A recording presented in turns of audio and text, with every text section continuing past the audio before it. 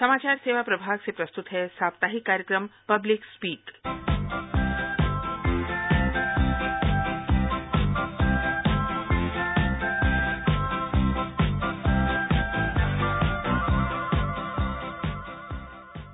नमस्कार श्रोताओं, public speak में आप सबका बहुत बहुत स्वागत है।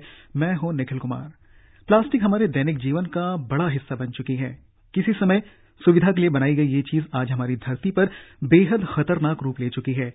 एक बार इस्तेमाल होने वाली प्लास्टिक की बोतलें, थैलियां, रैपर या फिर शैम्पू के पाउच जैसी कई चीजें अब धरती पर बोझ बढ़ाने का काम कर रही हैं। हजारों वर्षों में नष्ट होने वाली प्लास्टिक समूची धरती के लिए घातक है। सरकार इस खतरे से सचेत हो चुकी है। प्रधानमंत्री नरेंद्र मोदी लाल किले की प्राचीर से ये आह्वान कर चुके हैं कि हम सभी को अब सिंगल यूज प्लास्टिक यानी एक बार प्रयोग होने वाली प्लास्टिक से मुक्ति पानी है।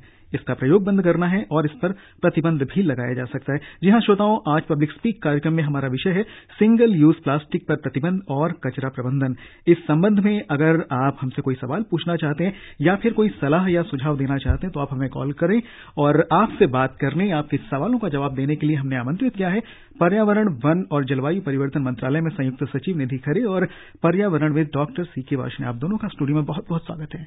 बहुत बहुत धन्यवाद। और दोस्तों, हमारी फोन कॉल्स आपकी फोन कॉल्स का हमें इंतजार है और स्टूडियो की फोन लाइंस खुल चुकी हैं। हमारा टोल फ्री नंबर है 1800-115767।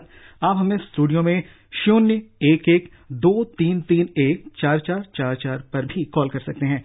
आप हमारे Twitter handle @AIR News Hindi AIR News alerts पर #AskAIR के जरिए सवाल पोस्ट कर सकते हैं। ये कार्यक्रम दूरदर्शन की DTH सेवा पर भी उपलब्ध है। तो वार्ष्णेय जी, सबसे पहले कार्यक्रम की शुरुआत में मैं आपसे जानना चाहूंगा कि प्रधानमंत्री ने जो आह्वान किया है कि सिंगल यूज प्लास्टिक पर अब हमें काम करना होगा, हमें इससे दूर जाना होगा, इससे मुक्ति पानी होगी। देखिए, सिंगल यूज प्लास्टिक जो हम लोग इस्तेमाल कर रहे हैं उसका प्रचलन इतना बढ़ गया है कि हमारे पर्यावरण पर यह बहुत बड़ा बोझ बन रहा है। आप जहां देखें तो हम अपने लैंडस्केप में और हर जगह उड़ती हुई प्लास्टिक की थैलियां, बिखरे हुए प्लास्टिक के कप, चम्मच, जी, ये सब देखते हैं और इसकी वजह से पर्यावरण के अंदर काफी सारा जो दुष्प्रभाव है वो बढ़ रहा है। खास तौर से अगर आप देखें तो इसमें जमीन की उर्वरकता के ऊपर बहुत कुप्रभाव पड़ता है। उसके साथ साथ जो भी हमारे पानी के निकास की नलियां होती हैं, नालियां होती हैं, या मैं भी कहूंगा कि बड़ी छोटे मोटे नाले होते हैं, उनके अंदर जाकर के ये फंस जाते हैं और इस तरीके से बरसात के दिनों में काफी बाढ़ की स्थिति को बढ़ाने में ये अपना योगदान देते हैं। और इस बीच कुरुक्षेत्र हरियाणा से एक हमारे कॉलर जो हमसे जुड़ चुके हैं, ओम प्रकाश, आइए उनसे बात करते हैं। हेलो। हाँ, नमस्कार सर। नमस्कार ओम प्रकाश जी, क्या सवाल है आपका? सवाल ऐसा है जनाब, जो मैन्युफैक्चरिंग से बंद होगी ना तो ऑटोमेटिक बाजार में चीज आएगी नहीं, वो तो कैसे यूज करेंगे लोग, कैसे खरीदेंगे उसको बंद क्यों करते हैं गवर्नमेंट? जी वार्ष्णेय जी क्या कहना चाहेंगे इस पर आप? देखिए, जो ओम प्रकाश जी ने कहा वो बात अपने में ठीक है, लेकिन इसको सबसे पहले तो जो इस्तेमाल करने वाले लोग हैं उनको समझना चाहिए कि इसके इस्तेमाल से किस तरीके से ये पर्यावरण में और उनके स्वास्थ्य के ऊपर प्रभाव डालती है। और जब इसका इस्तेमाल कम होगा तो जहां मैन्युफैक्चरिंग होती है और जहां इसको निर्माण किया जाता है उन लोगों के ऊपर भी इसका प्रभाव पड़ेगा और स्वयं ही ये खत्म होगी। लेकिन एक साथ इसको बंद करना संभव नहीं है, क्योंकि इससे सारा जो तंत्र है उसके अंदर, जिसको हम कहते हैं डी जर्क रिएक्शन का प्रभाव पड़ेगा और जिससे कि बहुत सारी दिक्कतें आएंगी। इस वक्त जरूरी यह है कि जहां जहां इसका इस्तेमाल हो रहा है तो इसके विकल्प ढूंढे जाएं और इन विकल्पों को बड़ी तेजी से प्रोत्साहित किया जाए, जिससे कि इसके मैन्युफैक्चरिंग के ऊपर भी एक अंकुश बाद में लग सके। लेकिन अभी समझने वाली बात यह है कि जो सिंगल यूज प्लास्टिक है उसको हमें इस्तेमाल करने में अब काफी समझदारी का इस्तेमाल करना होगा। जी निधि जी, अगर मैं आपसे यहाँ पर पूछूं तो मंत्रालय स्तर पर इस दिशा में क्या काम किया जा सकता है कि प्लास्टिक का उपयोग कम किया जाए? देखिए, हमारे यहाँ सभी जितने मंत्रालय हैं उन सबको ये निर्देश दिया गया है और अनुरोध किया गया है कि सिंगल यूज प्लास्टिक का उपयोग कम से कम किया जाए। जी। और मैं बताना चाहूंगी कि हमारे पर्यावरण मंत्रालय में तो ये पूरी तरह से बैन हो चुका है। तो यहाँ तक कि जो प्लास्टिक की बोतलों का पानी आता है, वो सारी चीजें उन पर रोक लगाई गई है। तो एक तरह से हमारे जो स्टेट्स हैं, राज्य हैं, जिला प्रशासन हैं, जितने भी PSUs हैं, ये सभी जो हैं इन्हें अपने अपने कार्यालयों में कम से कम प्लास्टिक का उपयोग करना है। जी, और इस बीच हमारे दूसरे कॉलर मोहम्मद आरिफ सीतापुर यूपी से हमारे साथ जुड़ चुके हैं। जी आरिफ जी, आपका सवाल पूछिए। जी सर, नमस्कार। नमस्कार जी, मैं जिला सीतापुर उत्तर प्रदेश से मोहम्मद आरिफ सिद्दीकी बात कर रहा हूँ। जी, स्वागत है। मेरा सवाल ये है कि जैसे हर चीज अक्सर प्लास्टिक में आती है, जैसे पानी की बोतल हुई या दूसरे सामान हुए, तो अगर इसको बदला जाएगा तो कौन सी चीजें इसके एवज में जो है नहीं लाई जाएंगी जो मतलब नुकसान देना हो? जी, आपके सवाल का डॉक्टर C.K.Varshney जवाब देंगे। जी डॉक्टर साहब। आरिफ जी ने बहुत अच्छा सवाल किया है, और मैं ये बताऊं कि आज से कुछ साल पहले ये सब प्लास्टिक की सुविधा हमारे पास नहीं थी, और समाज के अंदर सब काम बड़े सुचारू रूप से चलते थे। कॉपर के जो बर्तन होते थे उसमें पानी का इस्तेमाल होता था, और मैं समझता हूं कि आरिफ जी ने बचपन में भी अपने मेटल के ग्लास में ही पानी पिया होगा, और घड़े की जगह इस्तेमाल किए जाते थे, प्लास्टिक के घड़ों की जगह मिट्टी के घड़े होते थे, और उसके साथ साथ कई सारे हमारे तांबे के और पीतल के बर्तन होते थे जिसमें पानी रखा जाता था, और वो पानी की शुद्धता को भी कायम रखते थे। खास तौर से जो कॉपर के बर्तन होते हैं तो उनके बारे में तो ये एक प्रसिद्ध है कि वो पानी को शुद्ध करते हैं। जैसे जैसे पानी हम उसमें रखते हैं तो धीरे धीरे वो पानी अपने आप शुद्ध होने लगता है। और अभी और दूसरी चीज ये है कि जो कांच की बोतल होती है वो काफी एक अच्छी लाभकारी है, उसको बार बार हम इस्तेमाल कर सकते हैं, और उसके अंदर कोई ऐसा केमिकल भी नहीं होता जिसकी वजह से कि पानी की गुणवत्ता के अंदर कमी आए और स्वास्थ्य के ऊपर प्रभाव पड़े। जी, और इस बीच मेरठ से हमारे एक कॉलर जुड़े हैं, अभिमन्यु कुमार। अभिमन्यु जी, हेलो। हाँ जी सर, मैं जी, आपका सवाल पूछिए। सर, शादी विवाह में तो जी बहुत सारे लोग तो जी प्लास्टिक के से जी खाने वाले सामानों को यूज करते हैं उसमें खाने के लिए। तो सर जी, इस पर कैसे प्रतिबंध लगाया जाए फिर से जी इसको रोकने के लिए, ये सर हमें बताएं। जी निधि जी, आप इस पर क्या कहना चाहेंगे? और मैं कहना चाहूंगी कि देखिए, पहले अगर आप याद कीजिए तो शादी ब्याह में भी आप पत्तल का उपयोग करते थे, और वो चाहे केले के पत्ते हों, चाहे पत्तल जो बनाई जाती थी पत्तियों से, इन सभी का अगर हम सभी एक प्रण कर लें, निश्चित कर लें कि भाई हम प्लास्टिक का किसी भी हालत में इस्तेमाल नहीं करेंगे, तो एक तो ये जो पत्ता की प्लेटें हैं इन पर आप खा करके, और ये बायोडिग्रेडेबल हैं इसलिए बड़े आराम से ये नष्ट हो जाती हैं, स्वतः नष्ट हो जाती हैं। और प्लास्टिक की जो तमाम क्रॉकरी, चाहे प्लेट हैं या कटोरियां हैं, इन ग्लासेस हैं, ये बिखर करके ये एक तरह से हर तरफ कचरा फैला देते हैं, और इनको सालों साल लग जाता है खराब होने में। और जहां ये होते भी हैं, ये एक तरह से जल को, हमारी जो धरती है, इन सभी को वो प्रदूषित करते हैं। जी, और हमारी अगली कॉलर है प्रगति दिल्ली से। हेलो प्रगति। नमस्ते सर। जी नमस्कार, आपका सवाल पूछिए। सर, मेरे दो सवाल हैं। पहला सवाल ये है कि प्लास्टिक का कंटामिनेशन पानी में भी हो रहा है, तो उसके लिए हम जैसे ज्यादातर हमारे घर में अब RO का इस्तेमाल होता है पानी को साफ करके पीने में, और क्या वो कितना सेफ है वो पानी? और मेरा दूसरा सवाल ये है कि प्लास्टिक जो है वो यूज किया जाता है क्योंकि वो अफोर्डेबल भी है, लेकिन उसका ऑल्टरनेटिव तो मुश्किल है ना, जैसे पेपर मुश्किल है ना, तो सर क्या क्या है? जी प्रगति, आपने बड़ा अच्छा सवाल पूछा है, और डॉक्टर साहब यहाँ पर इस बारे में जरूर कुछ आपसे बताएंगे। डॉक्टर साहब, आपका जवाब दें प्लीज। देखिए, प्रगति जी ने काफी प्रैक्टिकल एक सवाल पूछा है, और उनका कहना है कि आखिर इसका हम कैसे ऑल्टरनेटिव देखें और किस बारे में सोचें। तो मुझे प्रगति जी को ये बताना है कि देखिए, कांच की बोतल एक बहुत ही अच्छा विकल्प है, और दूसरी एक बात यह है कि यहाँ पर जो आपने पूछा है वो कागज की प्लेटें भी अब मार्केट में अवेलेबल हैं, और उनके अंदर भी एक अच्छे तरीके से सामान को परोसा जा सकता है और रखा जा सकता है।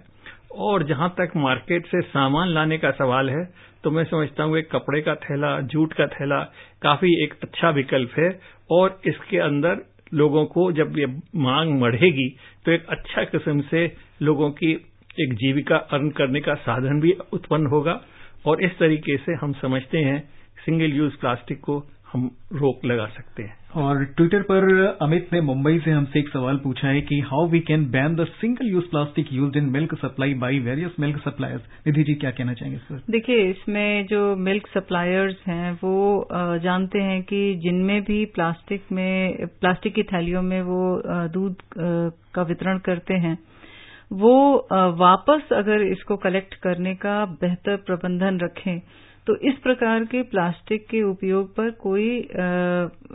उसमें कोई दोष नहीं है, क्योंकि इन्हें रिसाइकिल किया जा सकता है और इससे तमाम दूसरी चीजें बनाई जा सकती हैं। जी, और इस बीच राकेश कुमार दिल्ली से हमारे साथ जुड़ चुके हैं। हेलो राकेश। जी सर। जी, आपका सवाल पूछे भी। सर, मैं ये कह रहा था जैसे कि एक बार बताया गया था कि मैंने न्यूज में भी सुना था कि आप प्लास्टिक की वो जो आपके पास जो पर्टिकुलर मटेरियल है उसको आप सेल करिए। तो सर सेल का अगर बढ़ावा देंगे तो सर फिर तो लोग सोचेगा या सेल हो रहा है तो फिर हम सेल पर्पज से इसको जो है सो लोग स्टोर करना शुरू कर देगा ना सर। जी, डॉक्टर C.K.Varshney ये बड़ा ही इन्होंने दिलचस्प सा सवाल पूछा है। देखिए, जो इन्होंने राकेश कुमार जी ने जो बात उठाई है मुझे उसके दो तरीके से उत्तर देना है। पहली बात तो यह है कि काफी सारी प्लास्टिक आज भी मार्केट के अंदर बिकाऊ होती है। टूटी फूटी प्लास्टिक के अच्छे खासे दाम मिल जाते हैं, लेकिन जो सिंगल यूज प्लास्टिक है उसके अंदर लोगों के बेचने की और इकट्ठा करने की दिलचस्पी बहुत कम है और अगर इकट्ठा किया भी जाता है तो उसके इकट्ठे करने में काफी परिश्रम लगता है और उसके अंदर उतनी पैसे भी नहीं मिलते हैं। तो इसलिए सिंगल यूज प्लास्टिक को कलेक्ट नहीं किया जाता है और उनकी कोई रिसाइकलिंग भी नहीं होती है। तो इस वक्त जो विषय है वो है सिंगल यूज प्लास्टिक को रोकने का, और इससे क्या होता है कि हमारे वातावरण के अंदर काफी सारी गड़बड़ी होती है और काफी सारी इसके अंदर गंदगी भी फैलती है। अगर कहीं थैली है और पानी उसके अंदर भर गया है या कहीं पे कप पड़ा हुआ है उसके अंदर पानी भर गया है तो देखिए मच्छर भी पैदा होते हैं, डेंगू का भी एक खतरा पैदा होता है। तो इन सब को देखते हुए हमें सिंगल यूज प्लास्टिक का इस्तेमाल और उनको पर्यावरण में बिना सोचे समझे उनको फेंक देना या उनको गिरा देना या उनको फेंक देना मेरे ख्याल से बहुत ही ठीक नहीं है।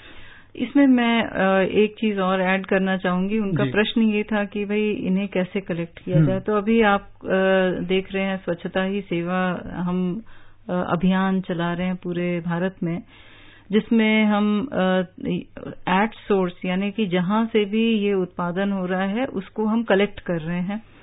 तो प्लास्टिक को कलेक्ट करना है, उनको अलग करना है और जब हम इसे सेग्रीगेट करके हम प्लास्टिक को जहां रीयूज या रिसाइकिल करने की स्थिति में पहुंचाते हैं तो वहां निश्चित रूप से तमाम चीजों में ये प्लास्टिक यूज हो रहा है। तो लेगेसी जो पड़ी हुई है, जो कूड़े का ढेर लगा हुआ है, मैं चाहूंगी कि आपके कार्यक्रम के माध्यम से मैं लोगों से अपील करूं कि वो इसमें बढ़ चढ़ करके हिस्सा लें।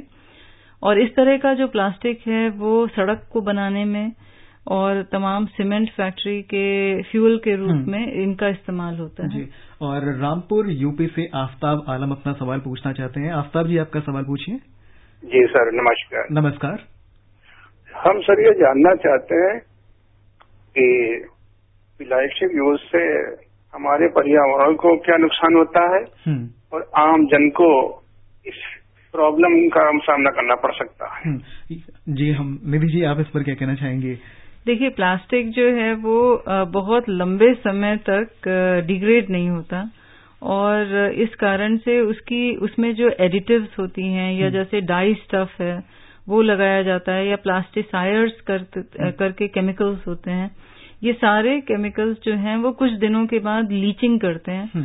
तो अगर वो धरती में पड़े हैं तो वो उसकी जमीन की जो उर्वरक क्षमता है वो खत्म करते हैं और अगर वो पानी में हैं तो वो पानी को दूषित करते हैं। तो इस तरह से संपूर्ण सृष्टि के लिए, यानी जैसे अभी एक रिसर्च में पाया गया कि मछली जो है के पेट में माइक्रोप्लास्टिक्स पाया गया। हमारे जितने भी पशु हैं उनको आप देखते हैं कि वो प्लास्टिक खा रहे हैं या उनके अंदर चला जाता है। तो इसी प्रकार से वो धीरे धीरे जब वही मछली आप खाएंगे तो धीरे धीरे वो आपके शरीर में भी मतलब आ रहा है। तो इस तरह से वो प्रदूषित है वो। जी, हमारे जिन श्रोताओं ने अभी भी स्टेशन ट्यून किया उनके लिए हम बता दें कि आप सुन रहे हैं कार्यक्रम पब्लिक स्पीक। हमारा आज का विषय है सिंगल यूज प्लास्टिक पर प्रतिबंध और कचरा प्रबंधन, और आपके सवालों के जवाब दे रहे हैं पर्यावरण, वन और जलवायु परिवर्तन मंत्रालय में संयुक्त सचिव निधि खरे और पर्यावरणविद डॉक्टर C.K.Varshney। श्रोताओं, आप टोल फ्री नंबर 1800-115767 पर हमसे बात कर सकते हैं। हमारा दूसरा नंबर है 0112331444। इस पर आप कॉल करके हमारे कार्यक्रम में शामिल हो सकते हैं, अपने सवाल पूछ सकते हैं। और ट्विटर पर एक हमारे पास दूसरा सवाल भी आया था। हमारे एक श्रोता है, उन्होंने भेजा है हमें, most of the PET bottles sold in the market are for single use but general people are unaware, so first we need to educate all about the types 1 to 7 PET that are less harmful and what way to identify. So, were there general awareness program planned accordingly? Nidhi ji. Definitely. In fact, जो पेट bottles हैं ये again single use हैं, मगर at the same time इन्हें recycle किया जा सकता है। और आपने देखा होगा दिल्ली में ही तमाम जगहों पर आपको इस तरह के केबल्स, कूड़ा कलेक्ट करने वाले सेग्रीगेटर्स हैं, लगे हुए हैं, मशीन लगी हुई है, जहां अगर आप ये बोतल एक डालें तो वो आपको एक कॉइन या कुछ इस टाइप का वो लोग कुछ कूपन्स करके देते हैं। वैसे इनकी संख्या बढ़ाई जाने की भी जरूरत आ गई है कि लोग और ज्यादा अवेयर होंगे, जागरूकता जितनी बढ़ेगी उतना उनका प्रयोग एक तरह से कम होता जाएगा। बिल्कुल। इसमें रिसाइकल होने की तो एक मतलब संभावना तो है ही और हो भी रही है। इसमें मुख्य चीज क्या है कि लेकिन इतना अधिक उत्पादन हो जाता है कि वो वास्तव में एक तरह से लिटरिंग की तरफ या कचरा फैलाने की इस तरफ ये चला जाता है। यही इसका एक सबसे बड़ा पहलू है जिस पर कि रोक लगाने की आवश्यकता है। और औरंगाबाद बिहार से हमारे एक श्रोता है दिलीप कुमार, जो अपना सवाल पूछना चाहते हैं। दिलीप जी, क्या सवाल है आपका? सवाल यही है सर। Hello sir. जी बोलिए। जी सर, सवाल यही है कि जो ये सिंगल यूज प्लास्टिक जो है बंद होने के बाद इसके बाद में क्या इस्तेमाल किया जाएगा? आप एक तरह से इसका सब्स्टिट्यूट पूछ रहे हैं कि इनकी जगह पर हम क्या चीजें इस्तेमाल कर सकते हैं। डॉक्टर वार्ष्णे, क्या जवाब देना चाहेंगे आप इन्हें? देखिए, मेरा जहां तक समझता हूं इनका पूछने का मतलब यह है कि अगर इनका इस्तेमाल बंद कर दें तो फिर आखिर इस प्लास्टिक का होगा क्या जो इकट्ठा करेंगे।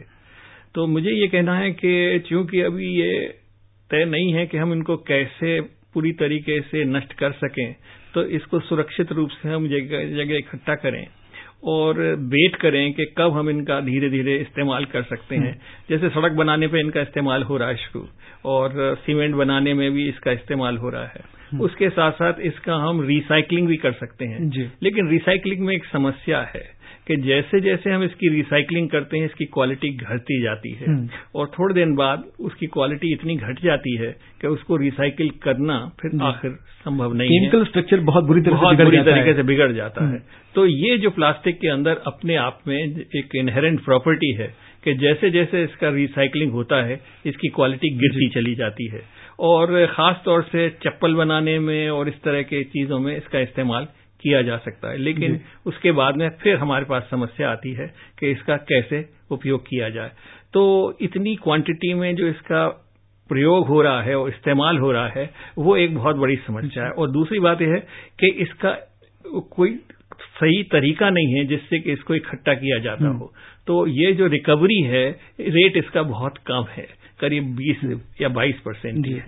देखिए, इसमें रिकवरी को लेकर के अभी जो हमारे जो प्रोड्यूसर्स हैं उन्हीं के ऊपर ये जवाबदेही लगाई जा रही है कि जो लोग भी इसे प्रोड्यूस कर रहे हैं उन्हीं की जवाबदेही होगी कि वो उसको वापस भी लें। तो तमाम जगह पे इस तरह के प्रकरण भी हैं और लोग लगे हुए हैं इंडस्ट्री के भी कि किस प्रकार से उसे इकट्ठा करें और इकट्ठा करके रिसाइकिल करें। रिसाइकिल करने का अर्थ हुआ कि तमाम और दूसरे प्रोडक्ट्स बनाए जा सकते हैं और अंततोगत्वा इन्हें सीमेंट बनाने का जो प्लांट है उसमें वो जलावन के रूप में इस्तेमाल किया जाता है। और दिल्ली से अशोक कुमार फोन लाइन पर हमसे जुड़े हुए हैं। अशोक जी, हेलो। जी आपका सवाल पूछिए। ये हम जानना चाहते हैं कि प्रशासन ने इसके लिए कौन से कानून बनाए हैं रोकने के लिए। दूसरी बात ये, अगर इसको कोई यूज कर रहा है, जानते हुए भी यूज कर रहा है, तो उसके लिए दंड क्या है? बहुत अच्छा सवाल पूछा आपने। ये basically plastic waste management rules हैं 2016 के, जिसके अंतर्गत ये पूरी की पूरी नियमावली बनाई गई है। और इसमें जो वेस्ट जनरेटर्स हैं, यानी प्लास्टिक वेस्ट जनरेटर्स हैं, उनके ऊपर तमाम पाबंदियां लगाई गई हैं और जिम्मेदारियां रखी गई हैं कि वो किस प्रकार की चीजें बना सकते हैं। जब वो बनाते हैं तो वो किस प्रकार से उनको इकट्ठा करके और उन्हें सेफ डिस्पोजल उनको कराने का एक जिम्मेदारी दी गई है।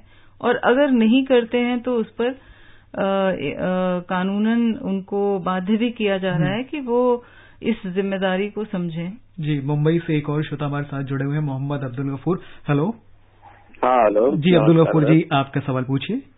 हाँ, मैं ये जानना चाहता हूँ, कहीं देखते हैं कचरे पड़ा रहता है और लोग एक जगह पे इकट्ठा कर जाते हैं और बोलते तो मानते भी नहीं है, बोलते हम क्या करें, हम लोग ये है वो दुनिया की बात बोलते हैं और बहुत से ऐसे देखते तो कचरे में आग लगा देते। तो इसके कार्यवाही के लिए कोई कानून है या फिर कोई हेल्पलाइन नंबर या क्या बीएमसी नगर पालिका क्या कर रही है? जी, पर्यावरणविद डॉक्टर C.K.Varshney हमारे साथ हैं इस वक्त, जो आपके सवाल का जवाब देंगे। जी डॉक्टर साहब।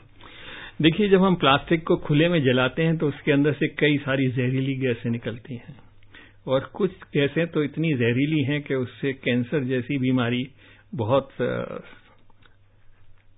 होने की संभावना बढ़ जाती है। तो इसको जलाना तो एक बहुत ही, मैं समझता हूं कि गलत काम है और इसके ऊपर तो बिल्कुल प्रतिबंध लगाना चाहिए। और कई सारी जो हमारी म्युनिसिपैलिटीज हैं वहां पर प्रतिबंध लगा भी हुआ है कि आप खुले में कूड़े को या कचरे को जला नहीं सकते हैं। तो जो जला रहे हैं वो मैं समझता हूं कि पर्यावरण के साथ खिलवाड़ कर रहे हैं और जो कानून है उसका भी वो उल्लंघन कर रहे हैं। तो जलाना तो एकदम नितांत मना है, लेकिन जहां तक उसको इकट्ठा करने का सवाल है, वो अगर इकट्ठा हो रहा है तो फिर उसका सेफ डिस्पोजल के लिए हमें अपने अपने कॉर्पोरेशन और अपने अपने एरिया के जो संबंधित लोग हैं उनसे बातचीत करके उसका निदान करना चाहिए। जी, मैं बताना चाहूंगी कि करीब 18 ऐसे स्टेट्स हैं जहां पे कंप्लीट बैन है। और इस प्रकार जो इन्होंने पूछा है कि लोग अगर कचरे में खुद आग लगा दें तो ये पूरी तरह से नाजायज है और इस पर म्युनिसिपल कॉर्पोरेशन को खबर करके आप ऐसे लोगों पर कार्रवाई सुनिश्चित करा सकते हैं, क्योंकि इस तरह के लोग पूरे के पूरे प्रदूषण को फैलाते हैं और वातावरण को खराब करते हैं। इसके साथ साथ करीब 5 ऐसे स्टेट्स भी हैं जैसे जिन्होंने शानदार काम किया है, जिसमें हिमाचल प्रदेश है, सिक्किम है। यहाँ पे जन भागीदारी के माध्यम से ही प्लास्टिक के जो सिंगल यूज खास करके जो प्रोडक्ट्स हैं उनका इस्तेमाल ऑलमोस्ट खत्म कर दिया। वैसे कचरा प्रबंधन के बारे में इंदौर ने जो काम किया है उससे दूसरे शहरों को प्रेरणा लेनी चाहिए और व्यक्तिगत स्तर पर अगर हम कोशिश करना चाहें तो बहुत कुछ कर सकते हैं। बिल्कुल बिल्कुल, बहुत उन्होंने शानदार काम किया है। और इस बीच हमारे एक और श्रोता हमसे जुड़ चुके हैं, दिल्ली से अविनाश हैं। हेलो अविनाश। हेलो सर, नमस्कार। नमस्कार जी, क्या सवाल पूछना चाहते हैं? मैम हमारा नमस्कार मैम आप लोग को भी। नमस्कार। हाँ मैम, मेरा नाम अविनाश कुमार, मैं दिल्ली जहांगीरपुर से। मैम मैं ब्लाइंड पर्सन हूँ मैम। जी हाँ मैम, मेरा छोटा सा सवाल है मैम कि जो प्लास्टिक वगैरह का मैम ये उत्पादन है या उसको बंद किया जाए मैम, और या तो जो ग्रामीण क्षेत्र है मैम वहाँ पे लोगों को प्लास्टिक से जब संबंधित कोई जागरूकता नहीं है वहाँ पर मैम, तो उसके लिए क्या किया जा सकता है मैम, ये बताएंगे आप मुझे? जी ये आपको मालूम होगा कि माननीय प्रधानमंत्री जी ने 11 सितंबर से जागरूकता लाने के लिए ही संपूर्ण भारत में स्वच्छता ही सेवा करके एक आंदोलन छेड़ा है और इसकी शुरुआत मथुरा से हुई। और हम 11 सितंबर से लेकर के 2 अक्टूबर तक हम सभी इस तरह का जहां जहां भी प्लास्टिक कचरा के रूप में है हम उन्हें इकट्ठा करेंगे एक जगह, और फिर 2 अक्टूबर से हम 27 अक्टूबर तक यानी दिवाली से पहले हम इन प्लास्टिक को जो जहां पे सेफ डिस्पोजल हो सकता है वहां पे हम इसे भेजेंगे। तो तमाम म्युनिसिपल कॉर्पोरेशंस और जो ग्राम पंचायत है उन सभी को ये ताकीद किया गया है कि वो सभी लोगों के द्वारा ये जो इकट्ठा किया हुआ प्लास्टिक है उसको वो अभियान चला करके उसका सेफ डिस्पोजल कराएंगे। जी, फोन लाइन पर नागपुर से विवेक राउत हैं। हेलो। हेलो जी विवेक जी, आपका सवाल क्या है? जी हाँ, मैं ये बोल रहा चाहता हूँ अवेयरनेस के लिए हम जितना रिसाइकल पे फोकस कर रहे हैं, हमें लोगों को रीयूज पे भी उतना ज्यादा अवेयर करना चाहिए। साथ ही साथ नेक्स्ट जनरेशन को अवेयर करने के लिए जैसे स्कूल सिलेबस में स्पेसिफाइड सब्जेक्ट जैसे जनरल नॉलेज के इसमें जी हमें वो उसमें ज्यादा इंपॉर्टेंस देके लोगों को अवेयर करेंगे तो ज्यादा बेनिफिशियल रहेगा। जी हाँ, बहुत अच्छी बात कही आपने। निधि जी क्या कहेंगी इन्हें आप? आपका बहुत अच्छा सुझाव है और मुझे ये कहते हुए बहुत हर्ष हो रहा है कि ये संपूर्ण जो प्रबंधन है ये बेसिकली रिड्यूस, रीयूज, रिसाइकल, इन सभी चीजों पर आधारित है। तो यदि हम सभी लोग ये निश्चय कर लें कि हम अपनी जो खपत है, जो हमें खरीदना है, हम इसे कम से कम कैसे कर सकते हैं, या हम उसे दोबारा कैसे यूज कर सकते हैं, हम उसको कई बार कैसे यूज कर सकते हैं, और जब वो बिल्कुल भी यूज लायक नहीं हो तो उसको सेग्रीगेटेड रूप में यानी अलग करके हम उसे म्युनिसिपल कॉर्पोरेशन या जहां कहीं भी वो डिस्पोजल के लिए जा सकता है वहां पे हम उसका निष्पादन करें। अगले कॉलर है गुरुग्राम से आशीष कुमार। हेलो आशीष। जी सर। जी, आपका क्या सवाल है? सर, जैसे ये प्लास्टिक के यूज से जो पर्यावरण में अक्सर प्रॉब्लम होता है, इससे कौन कौन जो लोग हैं प्रभावित होते हैं? डॉक्टर साहब, इन्होंने पूछा है जो सवाल, क्या कहेंगे इस पर? मेरे ख्याल से बहुत अच्छा सवाल पूछा है। इसमें मुझे ये कहना है कि प्लास्टिक के प्रभाव से करीब करीब सारे लोग प्रभावित होते हैं। इसमें जीव जंतु, गाय भैंस वगैरह जब खा लेती हैं तो उनको पेट के अंदर जो उनका जो प्रणाली है, खाने की भोजन प्रणाली है, उसके अंदर ये फंस जाते हैं और कई दफे देखा गया है कि उनकी मौत हो जाती है। दूसरी बात यह है कि ये सारी चीजें पानी के साथ बहती हैं और बहने के बाद में नदियों से होती हुई समुद्र में जाती हैं और वहां पर मछलियों के और तरह तरह के जो समुद्री जीव जंतु हैं उनके ऊपर बहुत कुप्रभाव डालते हैं। और यहां तक होता है कि छोटी मोटी चीजें तो मछलियां खा लेती हैं और फिर धीरे धीरे उनकी जो मेटाबॉलिज्म है, जो उनकी शरीर की रचना है और जो उनकी कार्य क्षमता है, उसके अंदर बहुत कमी आ जाती है। और उसके साथ साथ जब इन मछलियों को व्यापारिक रूप से इकट्ठा करके बेचा जाता है तो फिर धीरे धीरे आदमियों के ऊपर भी इसका बहुत असर पड़ता है। देखा गया है कि बहुत सारे जो मछली खाने वाली चिड़ियां हैं उनके अंदर बहुत सारा प्लास्टिक इकट्ठा हो जाता है और इस तरीके से उनकी मौत हो जाती है। तो हम समझते हैं जैविक विविधता के लिए ये बहुत ही खतरनाक है। और इसके साथ साथ जब ये प्लास्टिक पड़ी रहती हैं तो इनके अंदर से जहरीले तत्व धीरे धीरे निकलते रहते हैं जो कि फिर और भी खतरनाक होते हैं। और एक इनकी बात और भी है कि जब ये आपस में रगड़ खाती हैं तो माइक्रो प्लास्टिक पैदा होती है जो कि बहुत ही सूक्ष्म होती है और जो पानी के साथ बह करके अब कोई दुनिया का ऐसा हिस्सा नहीं है जहां पर कि ये मौजूद न हो। आर्टिक से लेकर के और हिमालय की चोटी और उसके साथ साथ जो समुद्र की गहराई से गहराई जगह है वहां पर भी ये मिलती है। और यहां तक कि हवा में आजकल ये बहुत उड़ रही है और सांस के द्वारा हमारे फेफड़ों के अंदर भी जाती है। बहुत छोटे छोटे से पार्टिकल होते हैं। तो इनका स्वास्थ्य के ऊपर बहुत प्रभाव पड़ता है। और सच बात तो है कि अभी तक पूरी तरीके से आकलन भी नहीं किया गया है। तो इस सब को देखते हुए ये हरेक के लिए एक बहुत बड़ा खतरा है। जी। और जय भगवान है करनाल से इस वक्त फोन लाइन पर। हेलो। हेलो जी, जय भगवान जी, आपका सवाल पूछिए। नमस्कार सर। नमस्कार। जैसे कि ये कुरकुरे है, टॉफी है, बिस्कुट है और चिप्स है, ये टूल टैक्स पे इतने बिकते हैं और इनको खा के और गाड़ी से बाहर फेंक देते हैं ताकि हाईवे पे इतना भारी पॉलीथीन इतना भारी इकट्ठा हो जाता है, हवा में उड़ कर खेतों में आ जाता है। क्या इसके ऊपर रोक नहीं लग सकती?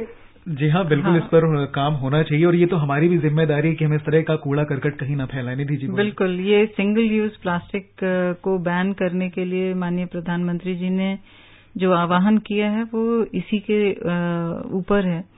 और भारत ने प्लास्टिक को आप सोचिए कि आज मतलब पहले जो है वो प्लास्टिक का आयात भी करते थे।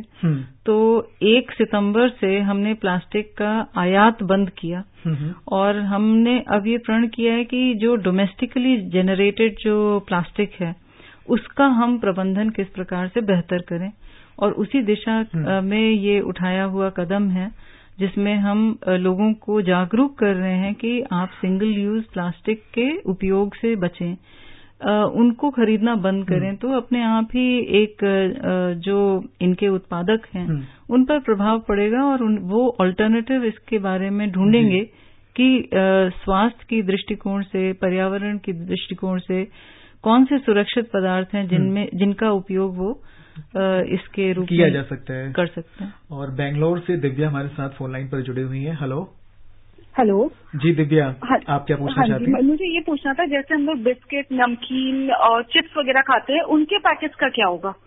बिकॉज वो भी हम लोग तो बहुत ज्यादा मात्रा में यूज करते हैं और डेली वो बहुत ज्यादा यूज किया जाता है। टॉफी के पैकेट से आप लगा लें, चॉकलेट के पैकेट्स लगा लें, 5 रुपए से लेकर 100 रुपए तक की चीजें हैं, तो उसका क्या होगा? और एक और चीज, जैसे टॉयलेट क्लीनर्स वगैरह के डब्बे हैं, शैम्पू के डब्बे हैं, उन चीजों का क्या होगा? मतलब वो हम लोग बहुत ज्यादा यूज करते हैं, वो डेली यूज में, चाहे सोप के पैकेट्स वगैरह हो गए, उसके बारे में क्या हो सकता है? जी निधि जी, क्या जवाब देंगे? देखिए, सबसे अभी जो घरेलू जो आपने उत्पादक बताया, आप बहुत सही कह रही हैं कि लगभग प्लास्टिक का जो उपयोग है उससे कोई भी अछूता नहीं रह गया है। तो ये एक समस्या है और इसीलिए मेरा अनुरोध यही होगा कि हम घरों में ही सारे जितने प्लास्टिक हैं उनका हम प्रबंधन अलग से करें और उन्हें फिर हम सुनिश्चित ये करें कि वो हमारे जो वेट वेस्ट है उसके साथ वो मिले नहीं, शामिल नहीं हो। ये ड्राई वेस्ट के रूप में अगर हम प्लास्टिक को घर से ही अलग करके रखते हैं तो इससे हमारी जो संपूर्ण जो म्युनिसिपल कॉर्पोरेशन की जो एक मशीनरी है और जो हैंडलर्स हैं, इसको जो हैंडल करते हैं, उन सभी के लिए एक बहुत बड़ा एक सुविधा होगा और तब वो इस प्लास्टिक का जो सेफ डिस्पोजल है वो बहुत तरीके से हो सकेगा। और इस बीच लुधियाना से नरेंद्र कुमार हमारे साथ जुड़ चुके हैं फोन लाइन पर। हेलो नरेंद्र।